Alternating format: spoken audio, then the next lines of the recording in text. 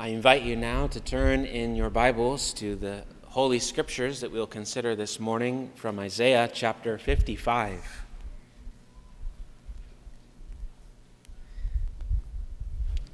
We continue our journey through this majestic book written by the prophet Isaiah. We come to this glorious passage this morning. Again, Isaiah 55. Let's give our attention to the reading of God's holy word. Come, everyone who thirsts, come to the waters, and he who has no money, come, buy and eat. Come buy wine and milk without money and without price. Why do you spend your money for that which is not bread, and your labor for that which does not satisfy? Listen diligently to me and eat what is good, and delight yourselves in rich food. Incline your ear and come to me. Hear that your soul may live, and I will make with you an everlasting covenant, my steadfast, sure love for David. Behold, I made him a witness to the peoples, a leader and commander for the peoples. Behold, you shall call a nation that you do not know, and a nation that did not know you shall run to you, because of the Lord your God and of the Holy One of Israel, for he has glorified you. Seek the Lord while he may be found. Call upon him while he is near. Let the wicked forsake his way, and the unrighteous man his thoughts. Let him return to the Lord, that he may have compassion on him, and to our God, for he will abundantly pardon. For my thoughts are not your thoughts, neither are your ways my ways, declares the Lord. For as high as the heavens are higher than the earth, so are my ways higher than your ways, and my thoughts than your thoughts. For as the rain and the snow come down from heaven, and do not return there, but water the earth, making it bring forth and sprout, giving seed to the sower and bread to the eater, so shall my word be that goes out from my mouth. It shall not return to me empty, but it shall accomplish that which I purpose, and shall succeed in the thing for which I sent it. For you shall go out in joy, and be led forth in peace. The mountains and the hills before you shall break forth into singing, and all the trees of the field shall clap their hands. Instead of the thorn shall come up the cypress, instead of the briar shall come up the myrtle, and it shall make a name for the Lord, an everlasting sign that shall not be cut off. This is the word of the Lord. Thanks be to God. May he add his blessing to it as we consider it this morning. Well, loved ones, the shopping spree for Christmas is over. Did you know that the average American household spent about $900 for presents during this holiday season? Some people probably went into debt just to buy gifts and presents for their family. And people bought and exchanged gifts, games, and gizmos and gadgets of all kinds. And we can pause and say, yes, gifts are nice, sure enough, but we can be honest as well and say that no gift of man can mend our broken hearts. It is impossible to buy something from men that can make us whole again. Nothing in this life will ever fully satisfy your broken and longing hearts. And yet what happens? We fall prey to the marketing and advertising of the world over and over again. And not only during the Christmas season, right? All throughout the year, we see tons of pictures and videos of other people, models, looking successful, happy, and fulfilled. And then we think to ourselves, or perhaps just subconsciously think, that's not me. I don't look like that person, that family so happy. Those people must have it all together because of the things that surround them, all of their possessions, that big built-in barbecue that's just shining. He's able to grill a whole pig on it in one go, right? Or maybe the brand new smartphone with all the technology and the newest and best camera on it, or that new minivan that's extra spacious. You see, The marketing world wants to convince us that if we just get the right product, then we will be happy. In his book, You Are What You Love, author James K. Smith writes this, that the world holds out a sort of redemption in and through the goods and services that the market provides. The idea is that goods and services will save you. And whether you realize it or not, often we go to the store seeking to find something that will address what is wrong with us deep down within. And then quickly we realize, once we drop the bags off into our house and we settle back in, that it doesn't work, that you cannot buy happiness. Now, as we think about that, I can't predict what will happen this year, the different events that are before us, but I can say this for certain. Companies will bombard you and I this year. They will bombard us with advertisements, with commercials, trying to get us to buy more stuff. And so let us begin this year in God's providence. Here we have an advertisement from God himself, and God is offering us a better and lasting solution to our brokenness. He is offering us endless joy. And God is offering this to us free of charge. The only remedy that can actually truly fix us. And what is it? It is the Lord God himself in the person of Jesus Christ. And so from this passage, I want to show you 3 reasons why you should come to Jesus today and every day for the rest of your life. First of all, Jesus promises you full satisfaction. In verses 1 to 2, notice that God is inviting you to feast to your heart's endless delight. Who is the invitation for? It says, everyone. Everyone who thirsts and hungers for more. Everyone, in a sense, that has an insatiable desire for satisfaction. If your heart longs to be filled up to the brim with gladness and joy, this invitation is for you. If you want a happy life, this invitation is for you. Because we all pursue delight or happiness in one way or another, and often we do so with what we spend our money on, with what we buy. For where your money is, there your heart will be also, as Jesus said. But notice that God's offer here is totally free. Completely free, and he's inviting everyone to come and find satisfaction in God without having to pay for it at all. It is an offer based on grace, not works. It is based on God's favor, not your labor. And then he asks us, why? Why do you spend your money for things that don't satisfy you? And clearly God knows the answer to this question. He knows. And so he must be asking this to cause us to pause and reflect and ask our own hearts, to evaluate. And he wants us to think about this. Why? Why do I have an insatiable desire for X, Y, or Z, whatever that thing is that your heart longs for, that is searching for? Why is your soul so thirsty for more and more stuff?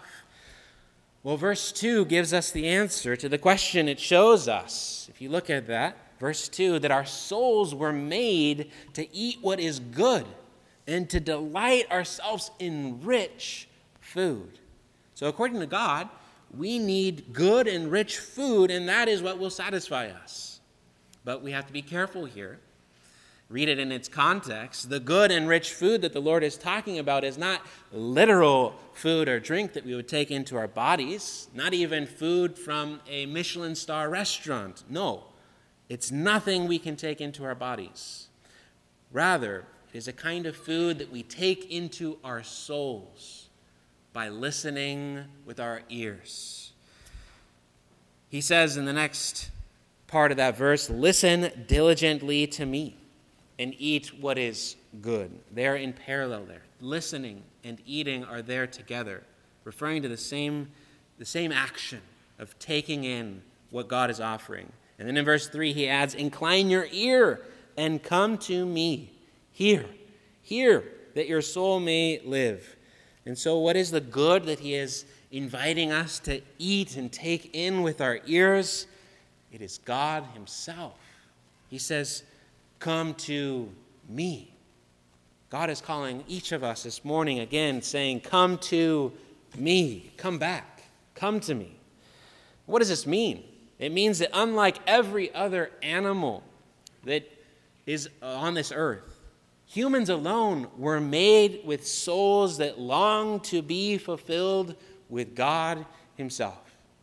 And in this life, we can begin to receive that endless satisfaction in God by listening to his word which reveals to us his goodness, his beauty, and his truth. And we take God in to our souls by listening diligently to his word by faith. I want you to see something here, that true sophistication in life is not found by developing your taste buds with fine dining or developing your ability to dress yourself in what is most fashionable. That's what the world wants you to think, and so you spend money in the process doing that. True sophistication is found in developing your soul's taste for true goodness, beauty, and truth. And think of this, nothing is as good, beautiful, and true as the Creator God himself. And so this passage is reminding us again that God's grace and love are freely available to us, and nothing can satisfy us as deeply as we need as God himself. As St. Augustine famously said in his book, Confessions, you have made us for yourself, O Lord, and our heart is restless until it finds rest in you. Your heart will be restless until you find rest in God, because nothing created can fully satisfy your heart, for your heart was made for the Creator. Your heart was made for the Creator, not that which is created. And here's the good news. God gives himself to you as a gift of grace, free of charge, as we've already said. And he does that personally again this morning. God came into this world as a person, Jesus Christ. And he came for the thirsty souls. We think of the woman at the well, the Samaritan woman in John 4, where he said to her, everyone who drinks of this water, referring to the well that she was pulling from, will be thirsty again. But whoever drinks of the water that I will give him will never be thirsty again. The water that I will give him will become in him a spring of water, welling up to eternal life. In that passage, Jesus is clearly claiming his deity, that he is, in fact, God in the flesh, because only God, the Creator, can quench the soul's thirst. Only he who is the fount of every blessing can endlessly satisfy us with goodness, beauty, and truth, for only the Creator has life in himself. And God alone can satisfy our longing hearts, and that's what Jesus was claiming to be, God in the flesh, and God in the flesh for thirsty sinners, like that Samaritan woman, thirsty and hungry sinners like you and like me again this morning. So why come to Jesus? Because Jesus is the Creator who came to give you full satisfaction in him. Now, secondly, why should you come to Jesus? Well, he gives you his sure word of sure mercies this morning. Look at verse 3. He says that by hearing his word, our soul will live.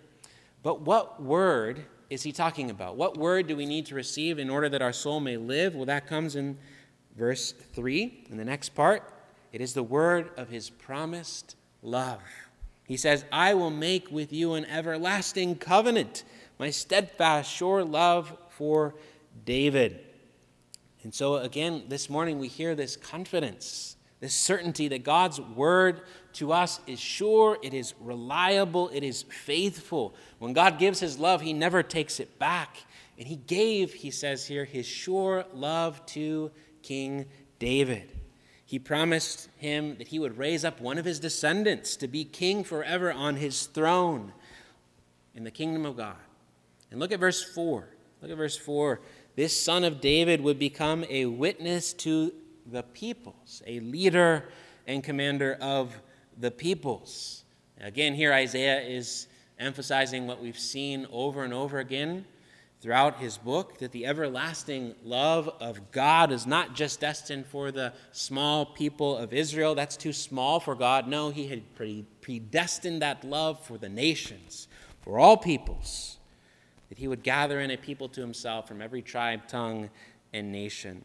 And so the Son of David would be this magnetic king, drawing people in by his sure love and mercies, which are endless and steadfast.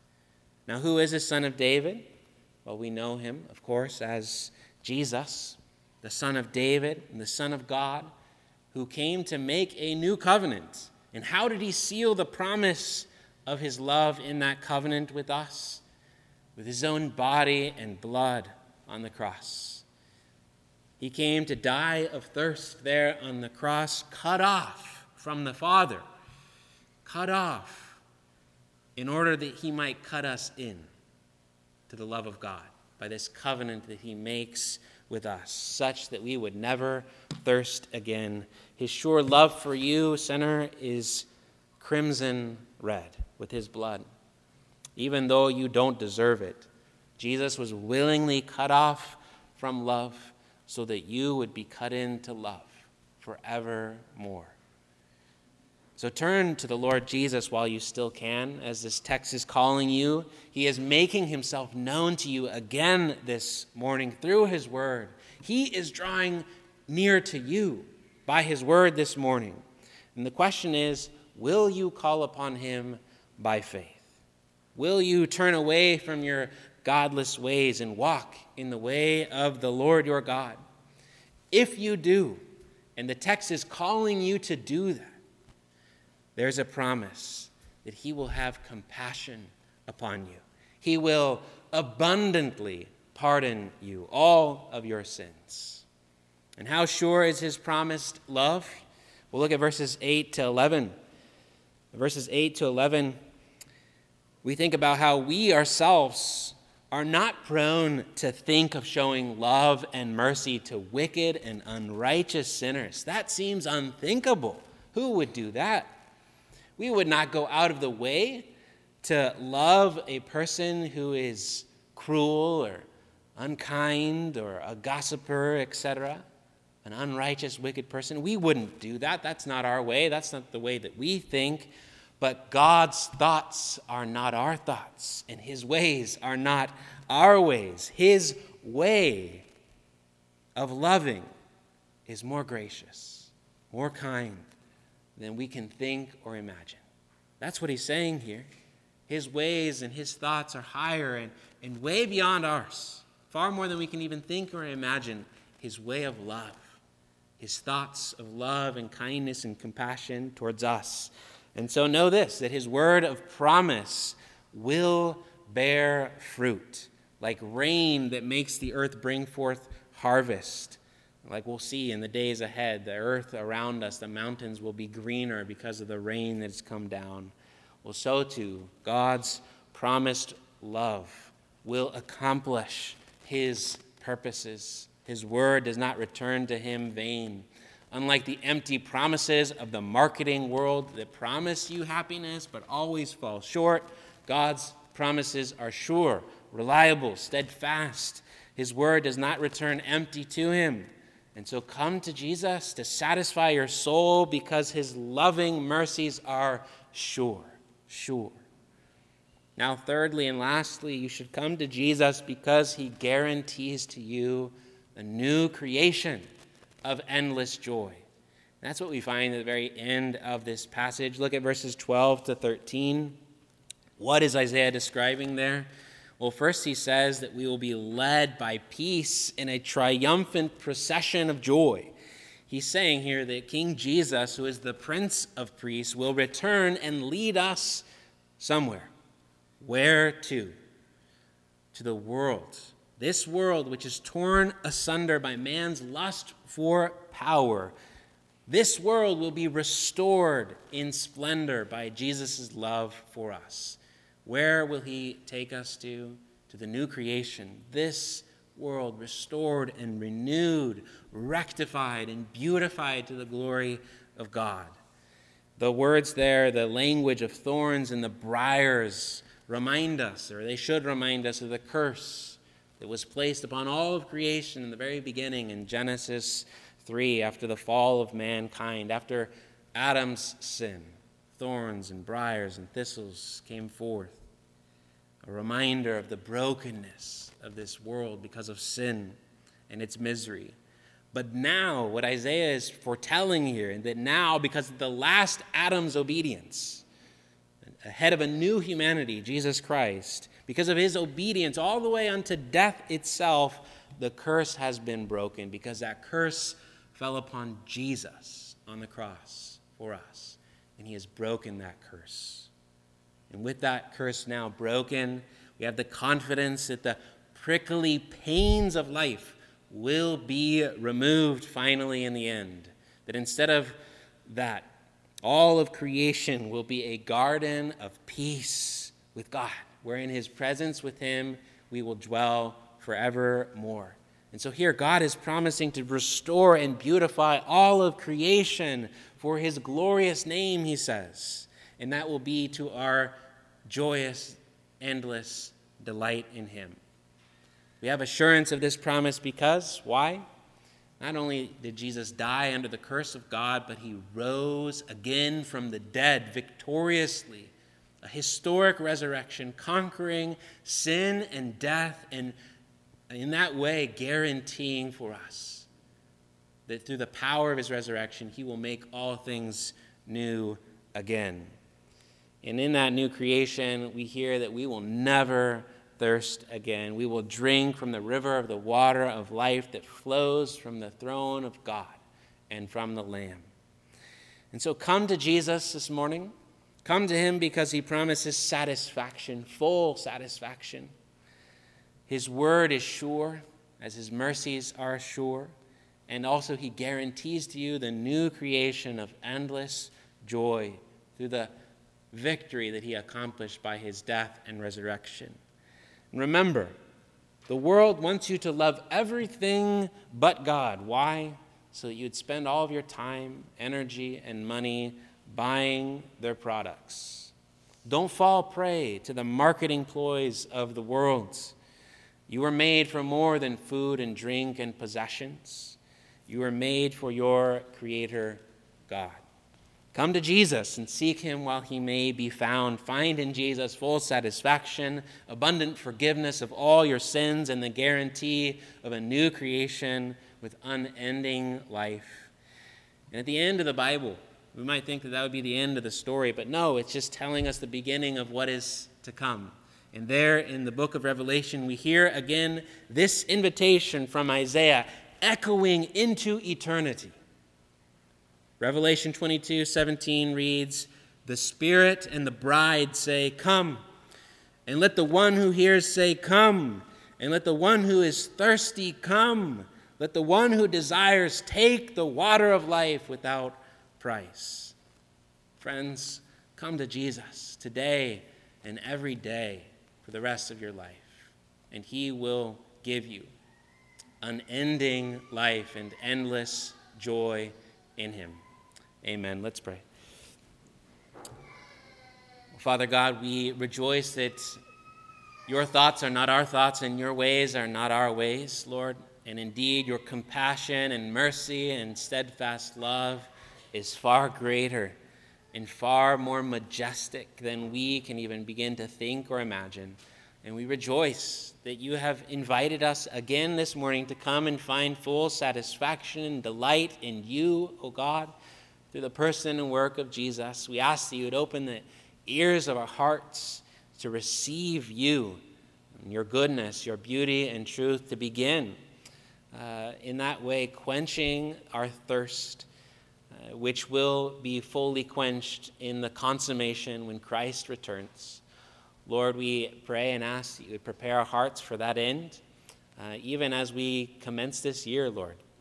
Call us day in and day out to come to you, to follow in your ways, to repent and believe in the gospel and receive your abundant pardon. In Jesus' name we ask. Amen. Loved ones, let's respond to God's word this morning by singing a